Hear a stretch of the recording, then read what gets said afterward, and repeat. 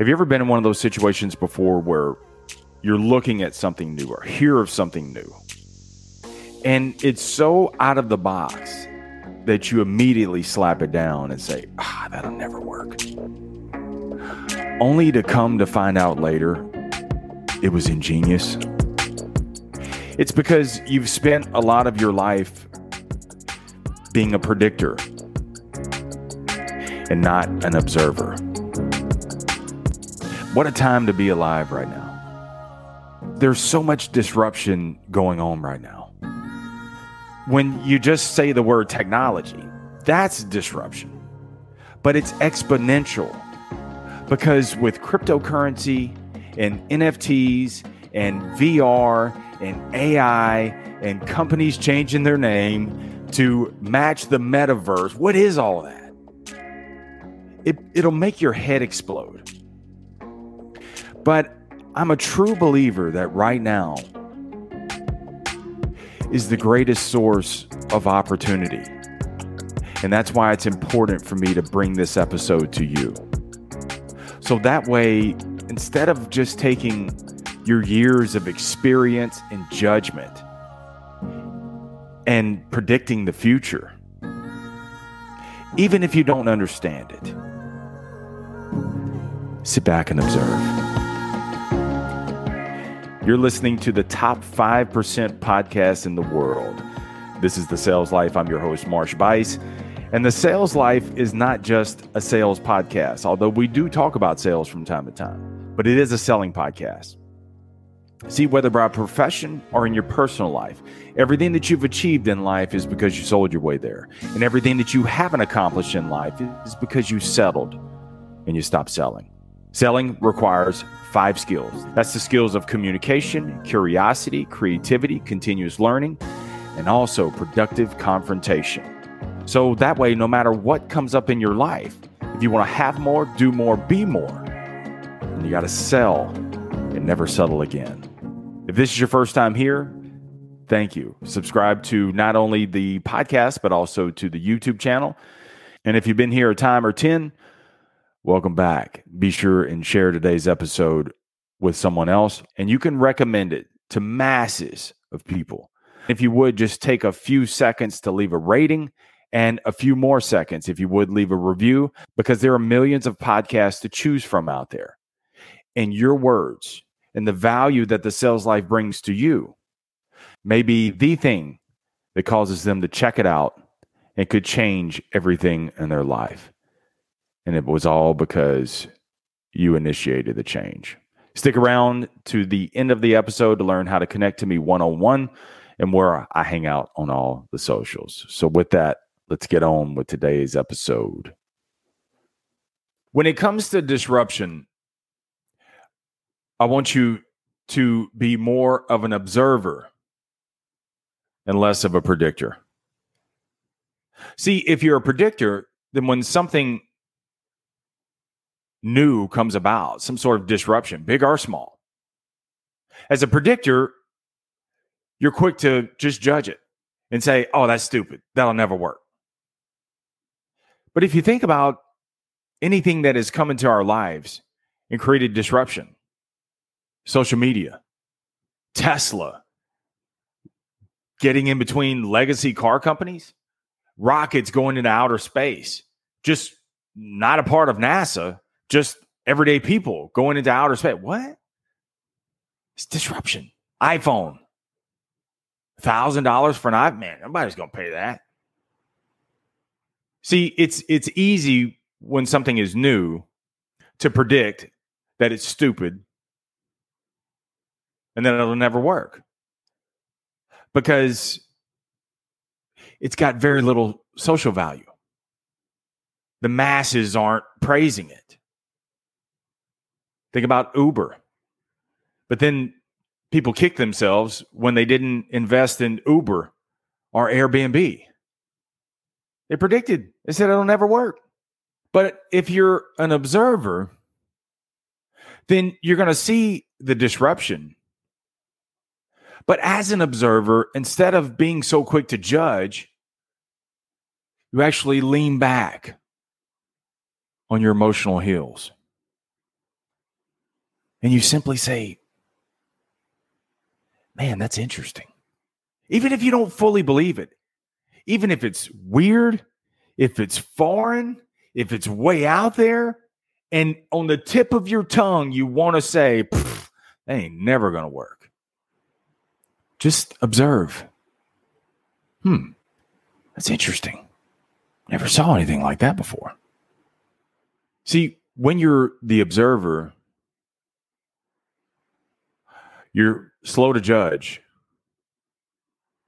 and quick to observe. And not only are you observing the thing, the disruption, but look at everything surrounding that and all the possible implications, which are also opportunities as well. So let me give you two instances. One, I was a predictor, and the other, I was an observer. Back in 2012, and I heard about cryptocurrency, I was a predictor. A new currency coming into the U.S. that is adopted by mainstream, that'll never work. People are going to lose their ass on that. Something replacing the dollar or going alongside of the dollar that is worth more than gold, that is outrunning inflation. No way. See, I was a predictor. Flash forward to 2021, it don't seem so stupid anymore, does it? But then in 2017, newly demoted, I had the opportunity to be an observer. And because I had nothing to lose, because I was on the bottom rung, I sat back and just observed the way we were doing business. I was demoted back to the bottom rung where I started as a finance manager. But it caused me to ask questions. See, one day I was on the phone with a loan officer from a credit union. And she said, don't worry about it. I'm going to email all the documents to the customer. He never has to come in and see me. He can sign. And I even asked the lady, I said, how is it that you can originate an auto loan with the customer? He never has to come in and he just signs right there on his phone. How come you guys can do it and we can't? And she said, baby, I don't know. So I brought that same question and posed it in front of other managers. Everybody was like, I don't know. I was like, is it that we're not a bank? I mean, what is it? They're a credit union. They have different laws. What is it? So we started asking questions. We went to the Motor Vehicle Commission, and the Motor Vehicle Commission said, I don't know. So then we called the banks and said, hey, do you accept laser signatures? And they said, yeah, we accept it. So we went back to the Motor Vehicle Commission and we said, hey, the banks that we do business with accept laser signatures. Will you? And the Vehicle Commission said, well, yes, but there are some documents that require original signatures. Okay, what are they? Well, just the titling documents. Like 3. That was it. This was January 2020. We started doing it, not knowing COVID was going to hit 3 months later. And when it did, and the world shut down, we were still open because other dealers were scrambling, trying to figure out how to do business remotely. Although it was clunky, we were already doing it. We had 3 months ahead, and that is what became an amplifier. And now today, 50, sometimes even 60% of our business is done virtually. People that we've never met face to face, never had to come into the dealership, and they're buying a car. And I think that's what it is. When it comes to disruption, people are quick to just distance themselves from it. And what they do is they use their social and professional clout to just discredit it. Because disruption makes you look vulnerable. It exposes your flaws. It fucks with your head. And it starts thin slicing away your confidence. Where you ask yourself, man, have I lost my touch? Am I out of this game now? See, when we embraced the virtual side of it and I took it on, I bottomed out. My numbers bottomed out. The new managers were doing better than I was, but I believed in the disruption. So I stayed with it and leveraging my experience, but embracing the change, my numbers rose back up. And I'm stronger now because instead of running from the change, I embraced it. I like the observation key because when it comes to observing, I'm not committing either way. I'm not backing out, but I'm not immediately jumping forward either. I'm observing to possibly embrace. I mean, think back to 5th grade, and your student teacher was in the front of the room teaching, while an observer was in the back of the room taking notes and jotting down questions and critiques. So later, the observer and the student teacher would sit down and she would express her observations, but not until she observed. See, the observer didn't run to the front of the class when the student teacher got it wrong, or she was teaching in a manner that was totally different than how the observer put in 30 years of experience. He sat back. Same thing for you and me.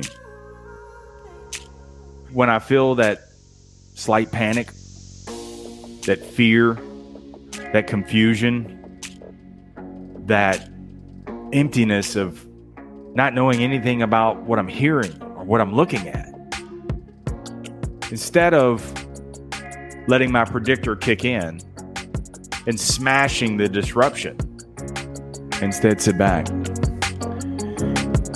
and observe and say, man, that's interesting. Let me know how your progress is going. You can find me at marshbice.com. That's MARSHBUICE. Spelled like juice with a B in front. And there you will find all the socials where I hang out, links to the YouTube channel. Love for you to subscribe to that also. And then you can walk the aisles. Hundreds of previous episodes. In the bottom right is a mic. And that is the link from you to me. I'd love to hear from you. Let me know what's going on in your life and also how I can help. I'm no hair, but I'm all ears.